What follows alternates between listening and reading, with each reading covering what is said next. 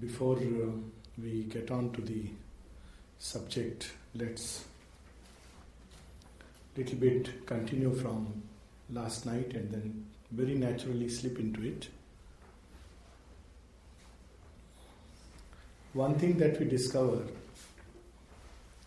as we move along the journey of life, as we grow from infancy into an adult, is that there are many levels at which we exist and many levels at which we can understand existence and ourselves, many levels at which we can act upon ourselves and our life.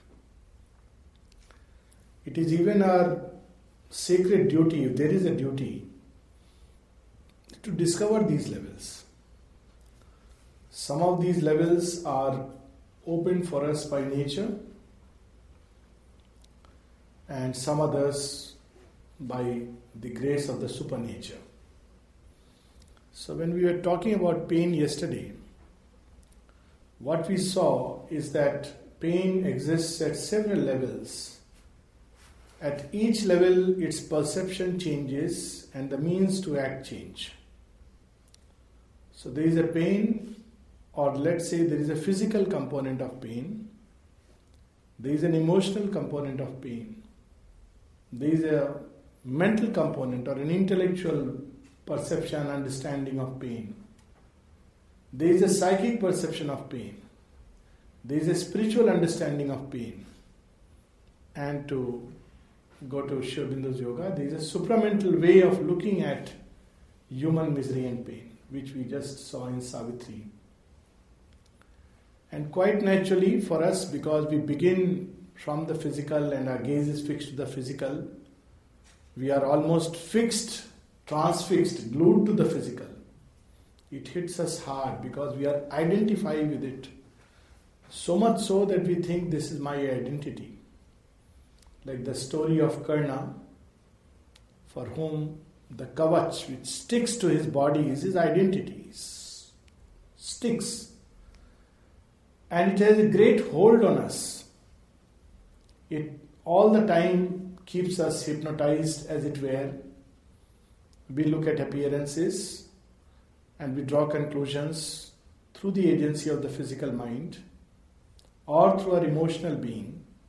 When things happen which are personally not pleasant for us, we start drawing conclusions not only about ourselves but about cosmos, creation, divine and its workings.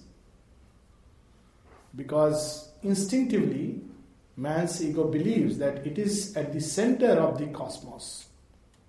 And everything, all the cosmic forces, and the divine himself should obey him, serve him, and all around move to organize his life the way he wants it to be. This is the first error, the cardinal error, the fundamental error, the root of our ignorance, because of which everything else is tainted. Everything else is just keeping ourselves at the center. But the first lesson of a spiritual awakening is that our human ego is not at the center of creation, of cosmos. Why talk so big? Not even at the center of our family life. I'm sure everybody knows this. And whoever tries to put himself at the center of the family life faces a very miserable, he is in a very miserable situation, hit from all sides. Because that's not our place. In Indian culture, there is a very nice ceremony. The ceremony part is very nice, marriage ceremony. So the fire is at the center. And husband and wife go hand in hand 7 times. A very beautiful symbol. At the center of life, at the center of creation, at the center of the human heart, at the center of the cosmos, there is this fire, burning, bright, luminous, forever pure.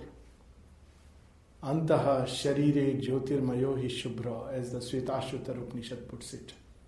burning in the depths of her heart is a fire. And what happens when that fire steps out? We heard this lovely shloka actually. Thanks for that music. Bhidyanti hridgranthi chidyanti sarva sanshaya.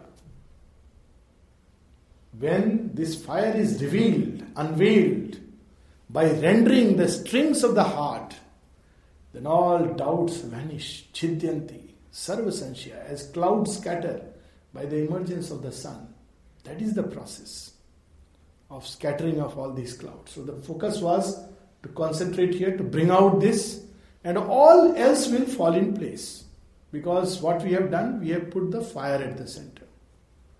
But when we say, no, I must occupy the place of the fire. One of the names for fire, interestingly, in the Upanishads, is Grahapati. That's how we're talking about Ushasti Chakra, and this story is very interesting. So, the first fire, Grahapati, he is the Lord of the house. So, it is not the husband, not the wife, not the father, not the mother, not the father-in-law, not the mother-in-law, not the child, not the son, not the daughter who are the Lord of the house. If they try to become one, damn dangerous. We know what happens when we place ourselves on the hot seat in the burning fire. We are either roasted alive or we get purified.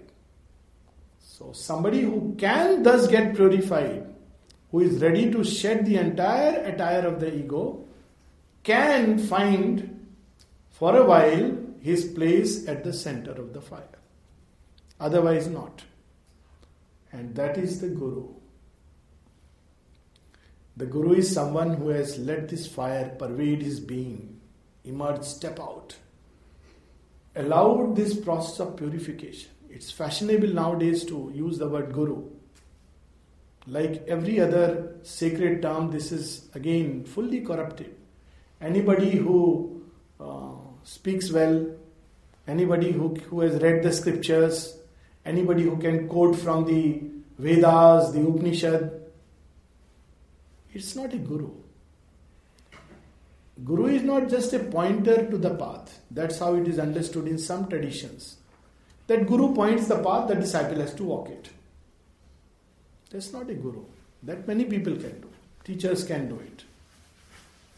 Even a most ignorant person can do it. There's a nice story about Mother's coming, since you mentioned 29th March 1914. When Mother came, she had a time when she has to meet Sri Aurobindo. The time is fixed. And she is walking down the street. She wants to make sure that she's going to the right place. So she asked a man, "Do you know where Sri Aurobindo lives?" And the man points out. She goes and meets Sri Aurobindo. Look at the Divine Mother. All her life, she gave a very special treatment to this man. Just because he pointed out the house of Sri Aurobindo, showing us what really it means to be grateful. But we can't say he was a guru who pointed out. He did something very nice, good. And it's good to feel that gratitude. But who is the Guru? The Lord seated there. Guru doesn't just guide, give instructions, point the way. When somebody asks Sri Aurobindo, how do you, about guidance, upadesh, etc. Because Sri Aurobindo would not come and give lectures. You can't arrange lecture series by Sri Aurobindo. Sri Aurobindo is visiting so and so place, and for 3 days he will hold a conference. Imagine how absurd it will look. So somebody asked Sri Aurobindo in a letter, "Why don't you give upadesh?" Sri Aurobindo says, "This yoga is not done by giving upadesh. Instructions. Do this, don't do this. Yoga is not a set of rule book. But something else, something much deeper, much profound. It's a thirst. It's a fire. So the Guru doesn't just point the way, doesn't just instruct, doesn't just give suggestions of walking the path, time to time course correction. Guru, with his light, the word Guru comes from the root Guh, light. That's how Go, Gupt, Gopi, Gopal, all born from the same root. Means light. By his light he scatters darkness. Once again we come to why we should read Sri Aurobindo. It doesn't matter if we understand or we don't understand. It is light, embodied light. Light in capsules of words, light in capsules of thought.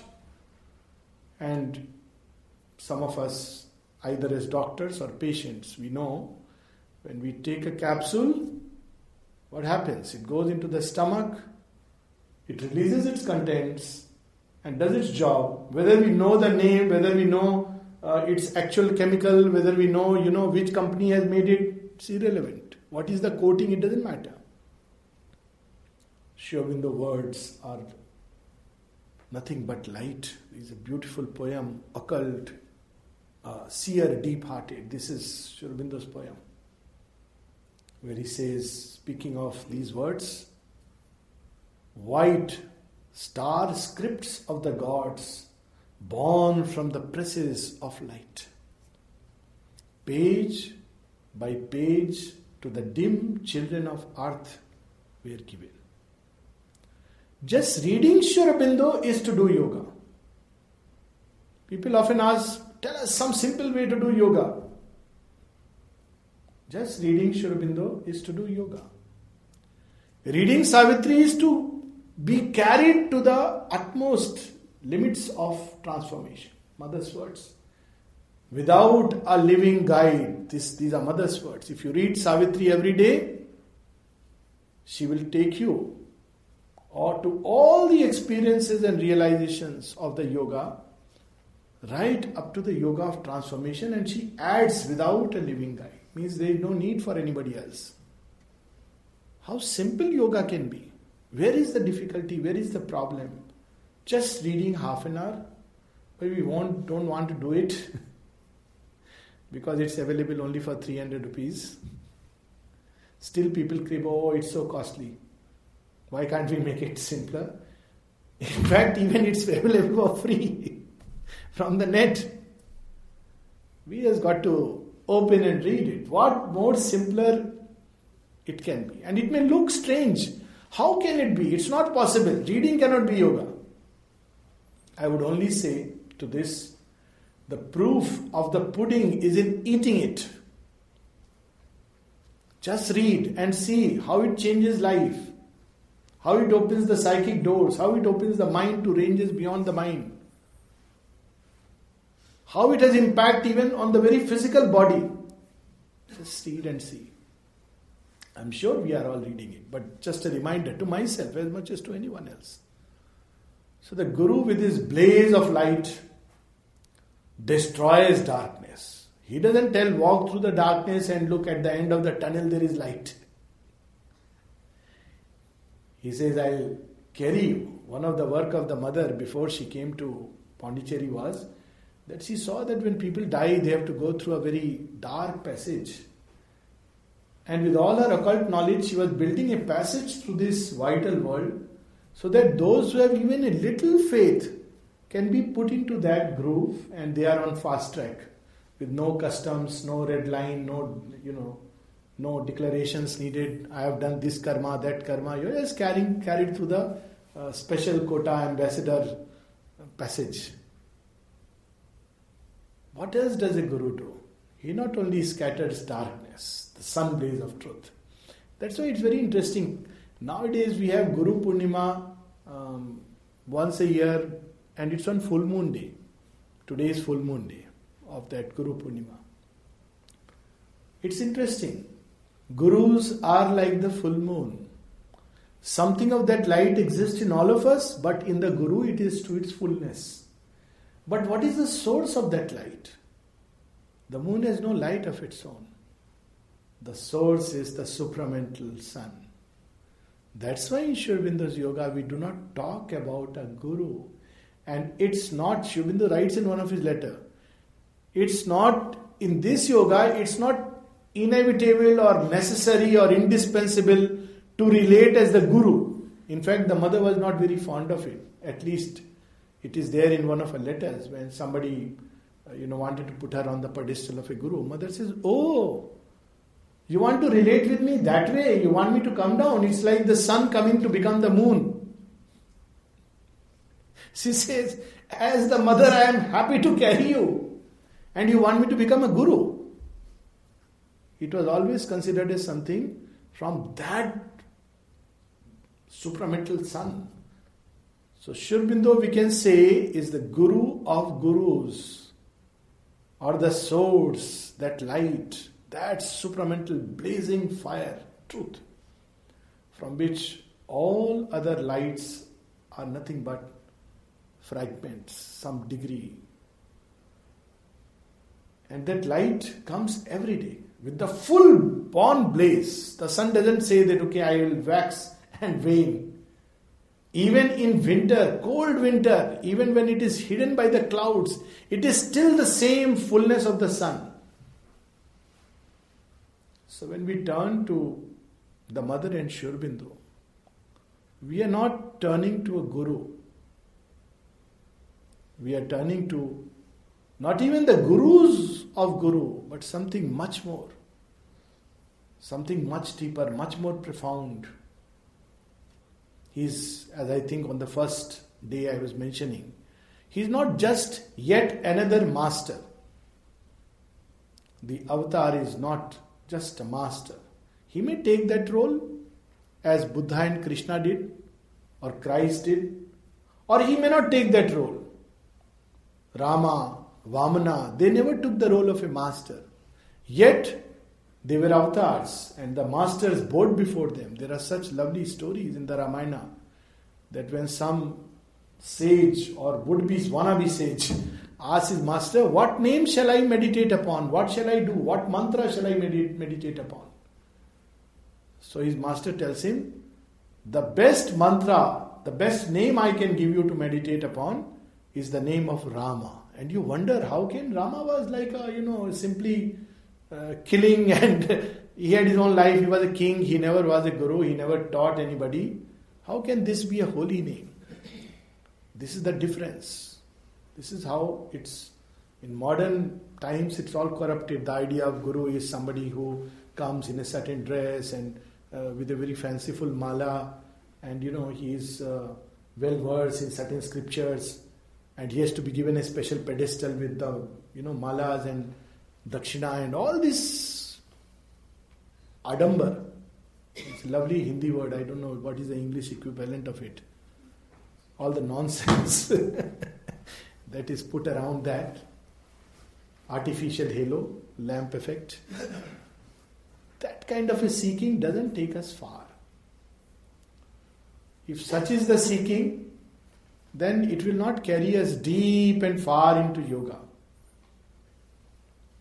Because seeking comes from the depths of the heart, that fire. So, when we look at life from that standpoint, I had thought I'll talk a little bit about, from the beginning, about how to practically deal with pain, and again I find myself drifting into, thanks to your Guru Purnima. Because that's the easiest way to relieve pain, All our pain, offer it to the Lord. So what to do when there is such a wonderful way? Who would talk about, more difficult, longer ways? But still, sometimes we love longer ways because we believe in them. So it's worthwhile talking about. As is the faith, so is the response of the divine. That's how the Gita says. Whatsoever men have faith in, that faith I strengthen. So we have faith in our physical view of things. We trust it blindly. We almost say, seeing is believing. But the Upanishads will say, seeing is not believing at all. This world is created by the senses. It's an appearance. It's not true on its surfaces. There is a reality inside it. So the first thing we learn is so paradoxical. Material senses are not the evidence of truth. Even in our ordinary life, we know it. Even in law, it is recognized at one level. It's not enough that somebody saw another person hit. He has to also, the law talks about mens rea and actus rea. Actus rea is the act. Mens rea is the intent behind it. It's not seen. The whole circumstances, everything. Seeing is not believing. It's an amazing truth. Because we are trapped by appearances all the time, and we are judging things only by appearances. It's a wonderful ashram in Pondicherry that people come in Gerva Vastra and they walk by with everybody in the line. Nobody gives a special attention. Oh, some Swamiji is coming, let's make way for him. Because instinctively it's inbuilt in that. This is not the sign. They look for an inner sign, and when they find it, they know it. This is not the sign. This externality is in which we are trapped. So seeing is not believing. Hearing is not believing. There is something else, a mystery, which we have to discover. So one of the first things in life comes when we discover that appearances, both science and in yoga, the very first step is this: appearances are deceptive. This is the first basic thing. Appearances are not truth. We have to go somewhere else, something else we have to do to discover truth for which we are in search of. But the impact. And then all these levels are so much interconnected that they create a chaos. Let's take again this example of pain.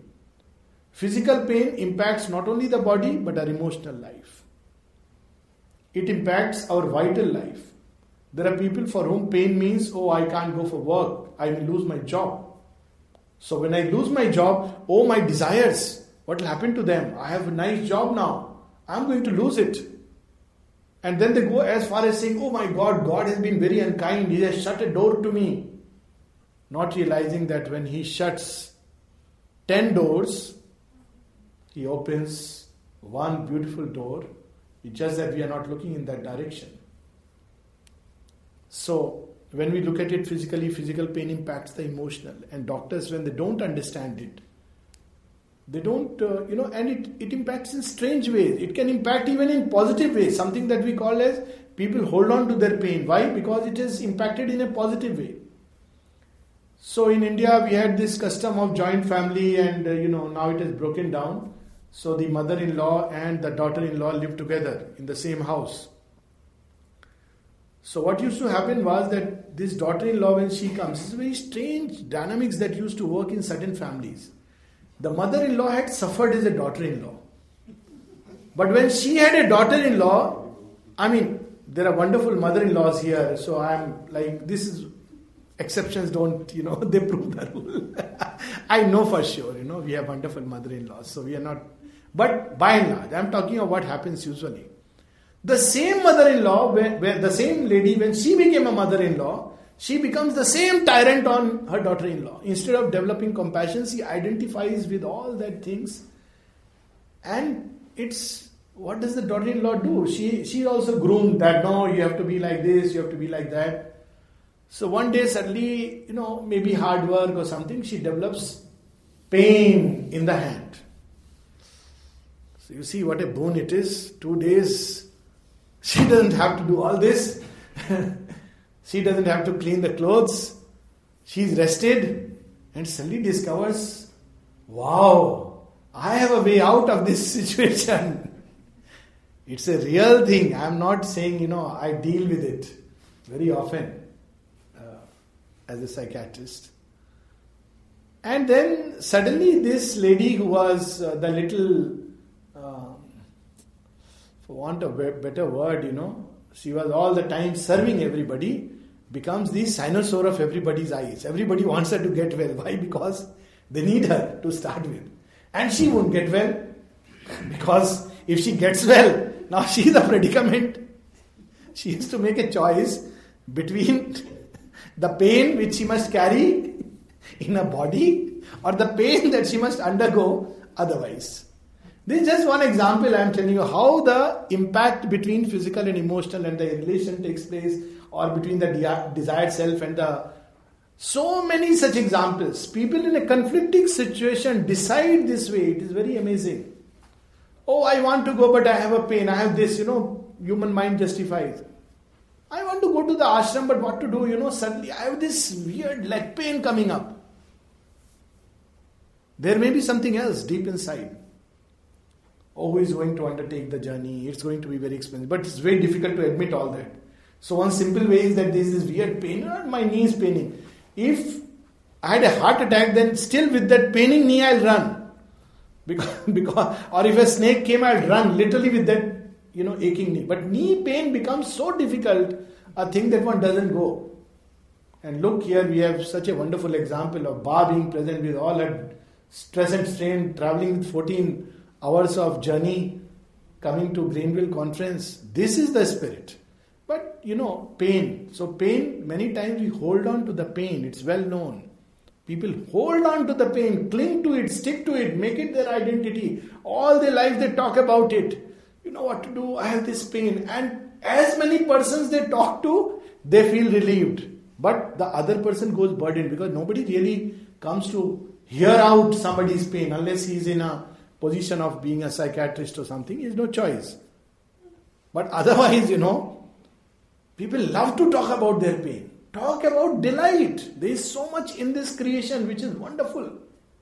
So what if you have pain? When you walk around, there are lovely things in this world to talk to relate with, to connect with, to appreciate.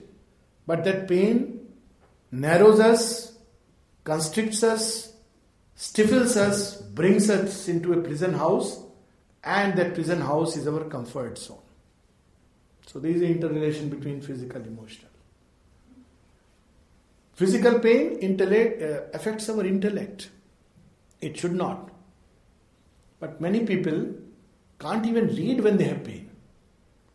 One of the first things in yoga one learns is, regardless of any condition, I can still read. I can carry on with all intellectual activities, just ignoring my pain, putting it aside for the moment.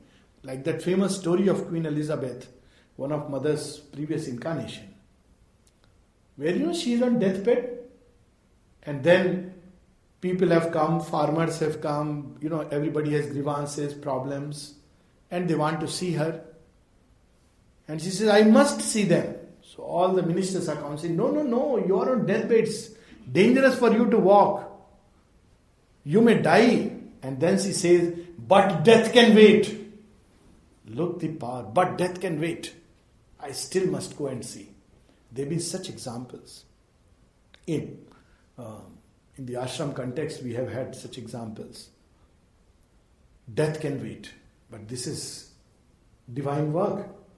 I must go, I must do it. And the mother used to appreciate it very much when people had problems, physical problems, illnesses, etc. Then mother would ask one question, is the person going for work? So they would say, yes, mother, he is going for work. Oh, then don't worry, everything will be okay. It has been inbuilt in the fabric of the ashram life. People don't notice such things. They just go there, go to the samadhi, do pranam, and a lot of course, gossip always going around, and this and that, and they indulge with all this. Then come back with a mixed bag. Samadhi is wonderful, people are so difficult. It's not that. Just, I would suggest, take for 10 days seva in the ashram, in the dining room, particularly. Work with the hands. And you'll be amazed to see the joy and enthusiasm. From 3 o'clock morning, people are coming and going at night. And at night, 9:30, they would still go to the ashram and meditate. And 11 o'clock, they are going back and they are getting up at 3 o'clock. 2:30, I know a number of people.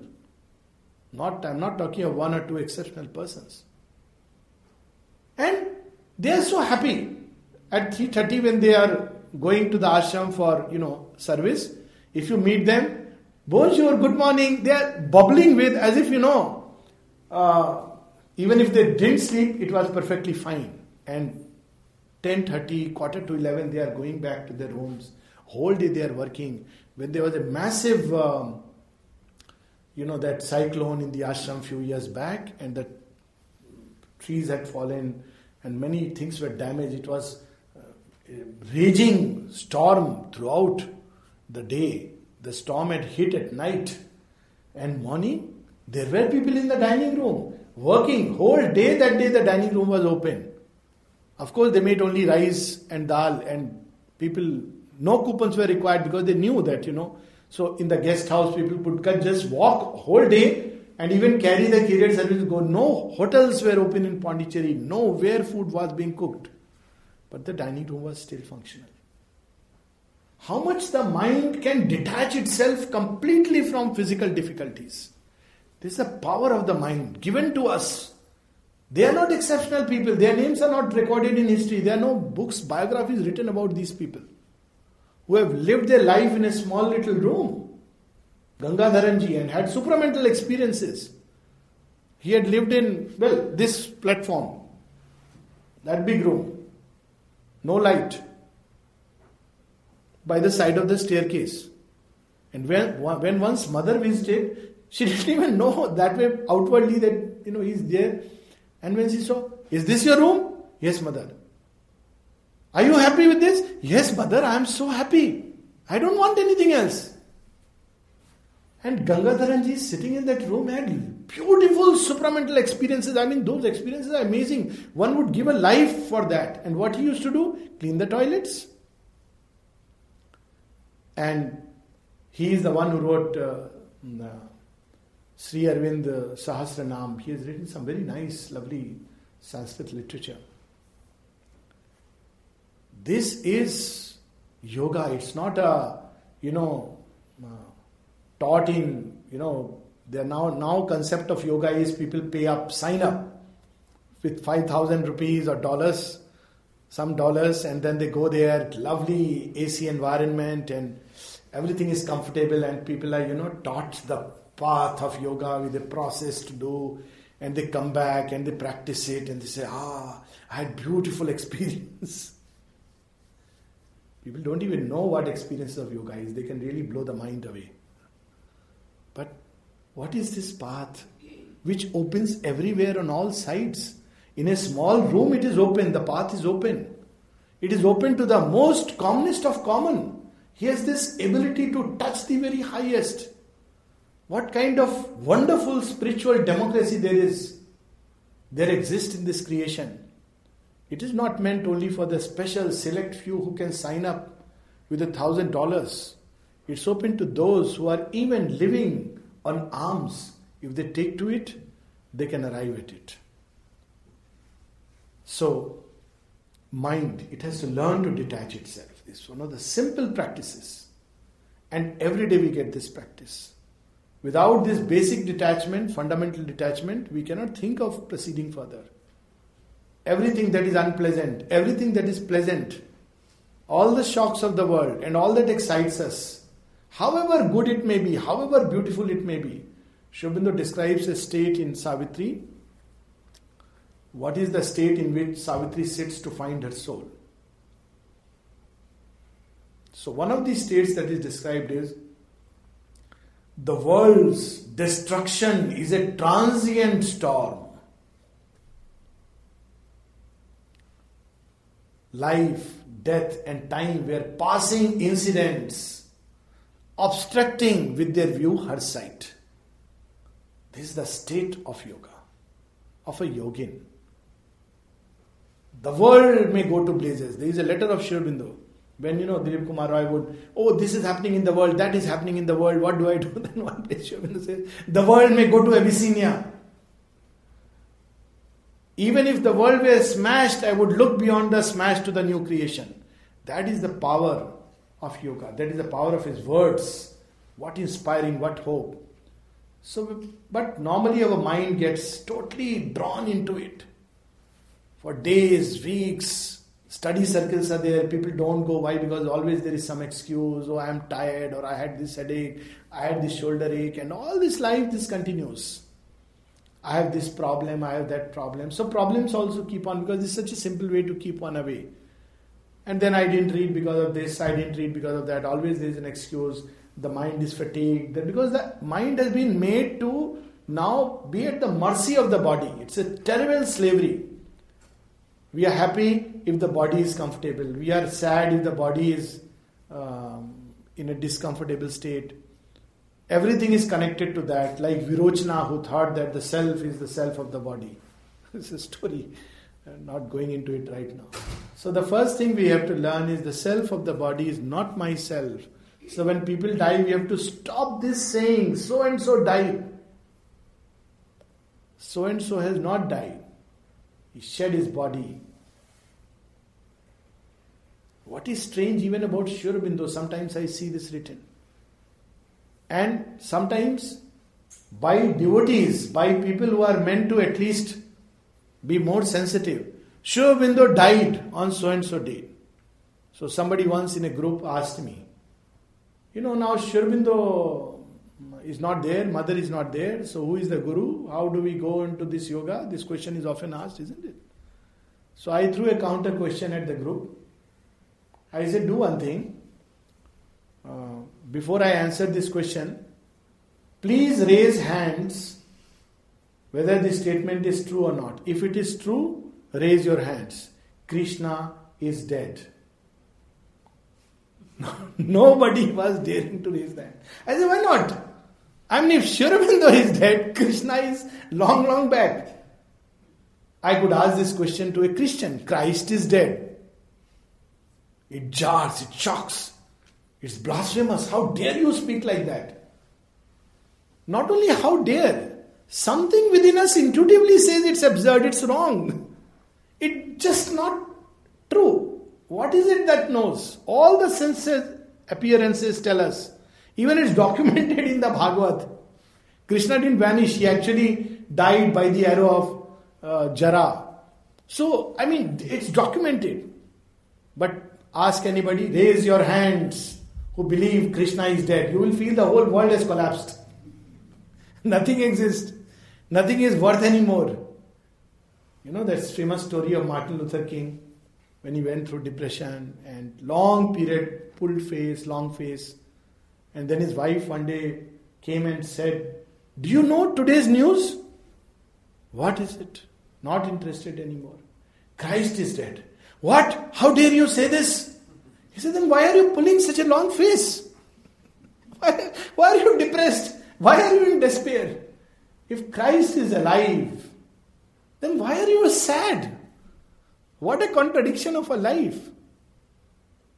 To say Sri Aurobindo is dead, now who will be our guru, who will be the master is the most ignorant. That's why first thing in yoga, as I said, appearances are deceptive.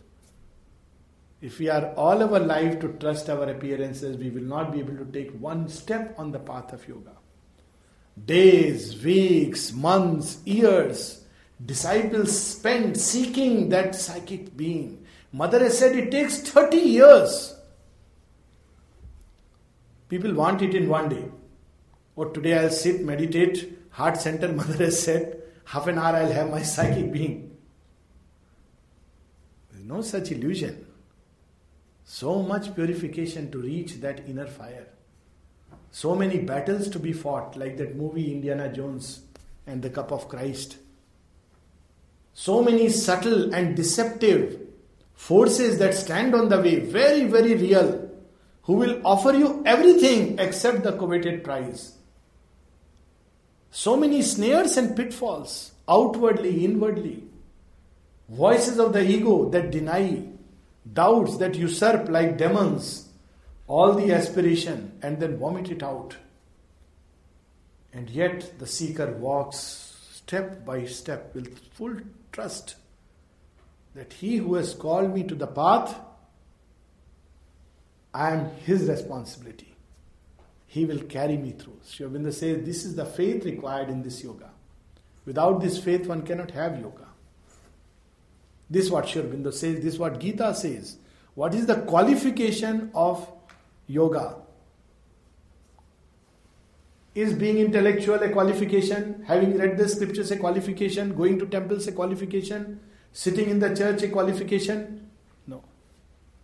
Gita says, Shraddhavan labhate.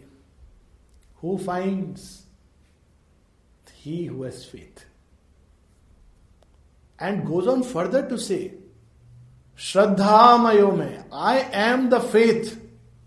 As is our faith, so is our life, so is our destiny, so is our destination. Man creates his future by his faith. Not just belief, faith is something much deeper. If I have faith in the supramental transformation, I will end up arriving at it come what may. If I have faith that a thing like union with the divine exists, then I will end up arriving at this union with the divine. Whatever the difficulties on the way. The threefold faith required in this yoga, Sri Aurobindo says in one of his wonderful letters. The faith that the divine exists to start with. Of course, there is a way of approaching where we say, no divine, nothing. That's, of course, a very impersonal approach, and in Buddhism we take this path, Anatmavad, but we are not talking of that. We are talking about the yoga of the Gita and the yoga of Mother and Sri Aurobindo.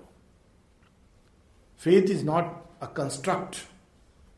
Faith is the stuff of the soul. This is the difference. Many people believe faith is a construct of the mind. That's a belief system.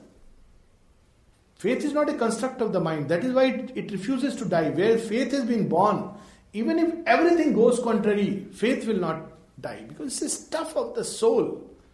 It is in fact the blueprint that the soul carries in knowledge of its future. Faith is the reflex of a knowledge which the soul already contains as a blueprint.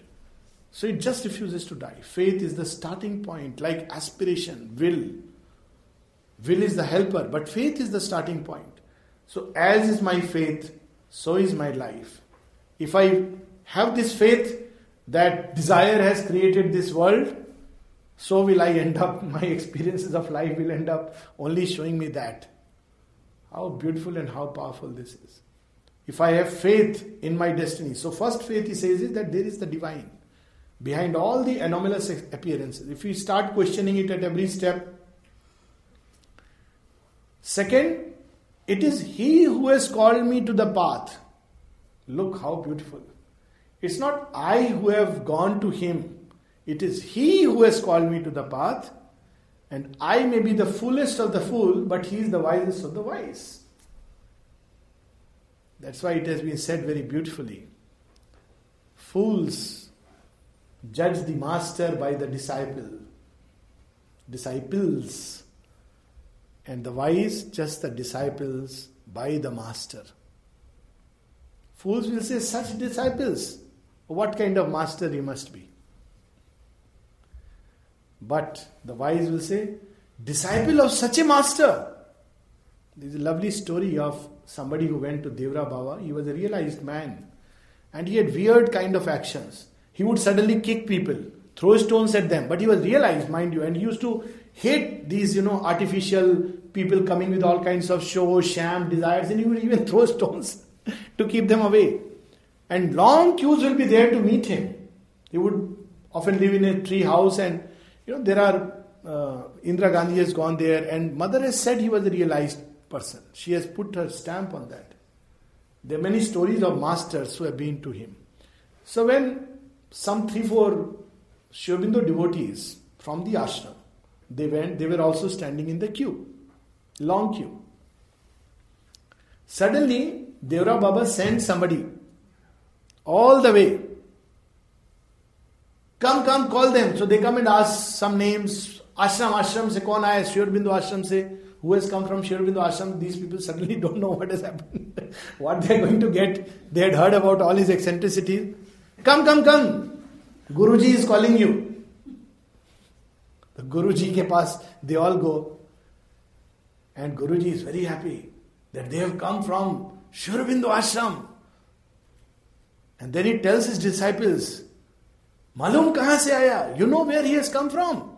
They have come from Sri Aurobindo ashram, the Guru of Gurus, the master of masters.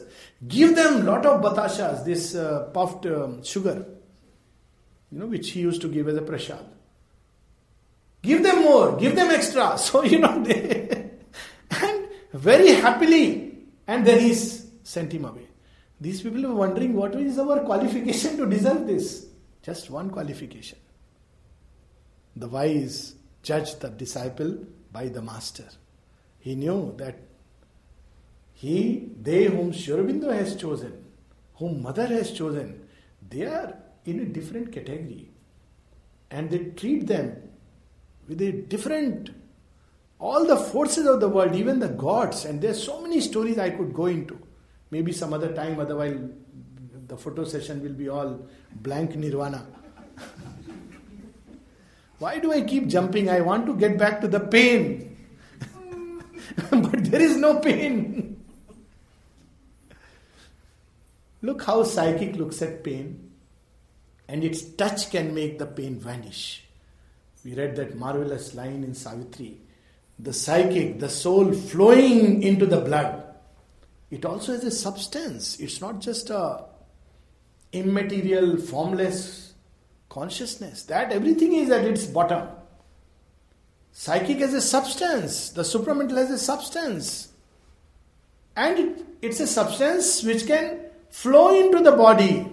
Give it the right impulsion. Nalini describes while playing football. When he would play football, like now of course football is going on. Is it still going on? The finals are over. When is it? Today is semi-final, tomorrow is final. Wow, so very timely we are talking about it. So Nalini, when he would play football, he would play with this aspiration that I would not touch anybody and nobody would touch me. And yet I must play well. What a lovely thing. And in football, I would not touch anyone is fine, but nobody should touch me. And yet I must play well is a bit, difficult. And of course, Bengali blood, football is there in the blood. Now the amazing part is he says that when the psychic touches the body, it can actually give you the right reflex, the right orientation. It can go to that extent. If there is pain, it can flow into the pain and open it to the divine. Just as, flower opens to the sun. Mother says when people come to ashram, the psychic is often in the front and it gives them broadness and clarity in the mind, wideness and clarity in the mind. Then sweetness and joy in the vital. Health and harmony in the physical. It spontaneously gives. Because that's the touch of the psychic. So when psychic acts, it acts very differently. So we can intervene at the physical level, we can intervene at the emotional level, we can intervene at the mental level, thoughts, attitudes, we can intervene at the psychic level. But the psychic will look at the pain also very differently. It's not a cause of distress, sadness. The psychic doesn't know sadness except when the nature is turning away from the divine and moving in stupid circles. This is the only sadness that the psychic feels. The spiritual and the higher consciousness, they have another way of dealing with the pain. The touch of the supermind can completely undo it in a moment. There are such examples when people would go to Sri Aurobindo crying with pain. I have pain, I have pain. And Mother describes it so beautifully that he would look at them. Sri Aurobindo looked at him, said nothing. And she sees subtle hand emerge from here. See that little dancing spot of pain. He touched it, took it out, threw it far, far away. And this person suddenly says, my pain is gone, my pain is gone. As simple as that.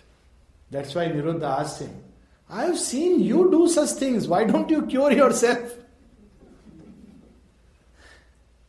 And Sri Aurobindo says, can't tell you, you won't understand. You won't understand the Leela of the divine. Who can understand? Garuda was confused. The Vahana of the Lord. That is he an avatar? People say he is divine. He is lying helplessly. Both these fellows, human creatures, tied by the snake, Nagpash, And they are calling me to cut the snakes. And when I have cut the snakes, all these monkeys are shouting, Ram Ji ka Jai, Hail Rama. Are they idiots? They should be saying, Hail Garuda. He doesn't believe it, what he has seen. And he tries to tell Hanuman, you are wise among these people. Look, they are praying to a mortal. Don't they know that I am the one who has done it? Just shown, proved, QED. Hanuman says, Garuda, get back to your home. You have done your job, good job. And then he says again, Hail Rama. So Garuda is confused. So he goes to Brahma. Says, people on earth, these people are crazy. What's gone wrong with them? So Brahma says, no, they are absolutely fine. You are deluded right now. You will understand it. So he goes to Lord Shiva. Shiva says, Garuda, I also time to time go into ecstasy with that lovely bhang.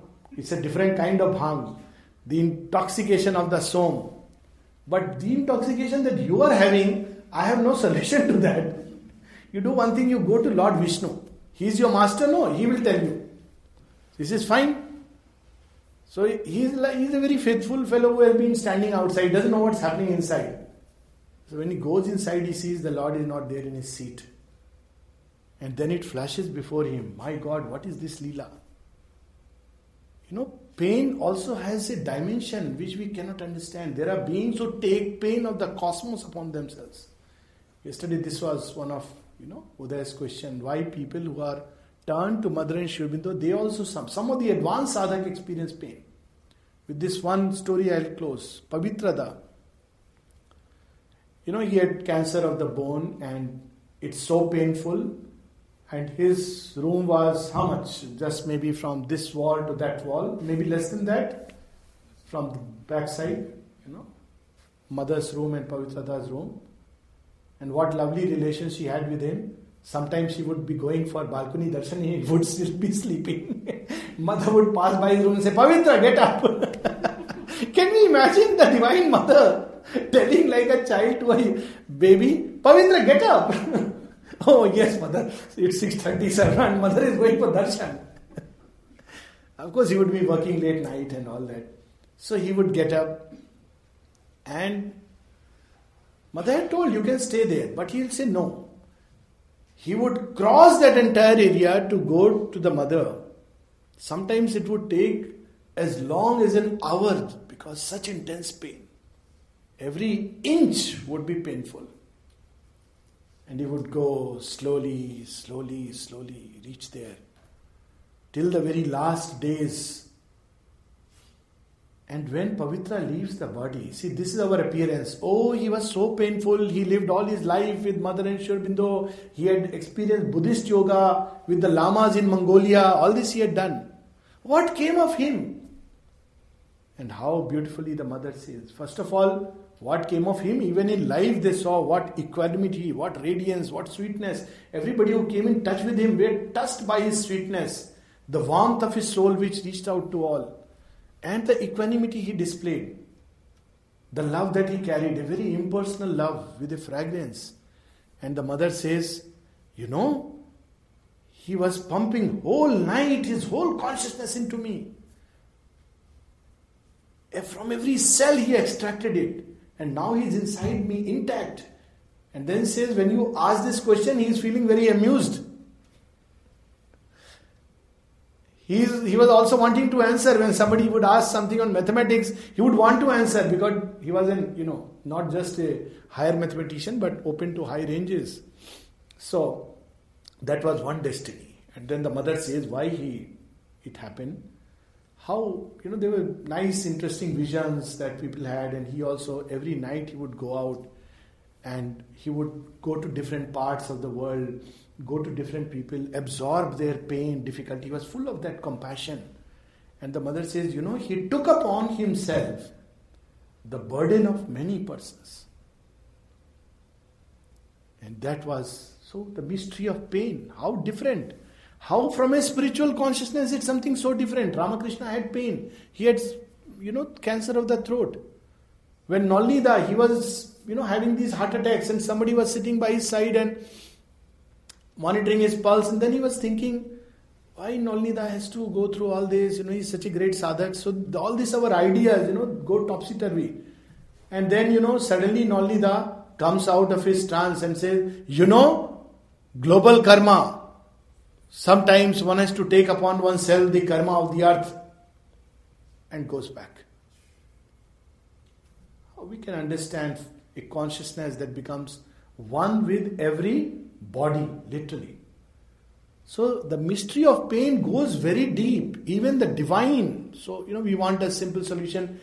Even the divine experiences pain, and that is the beauty.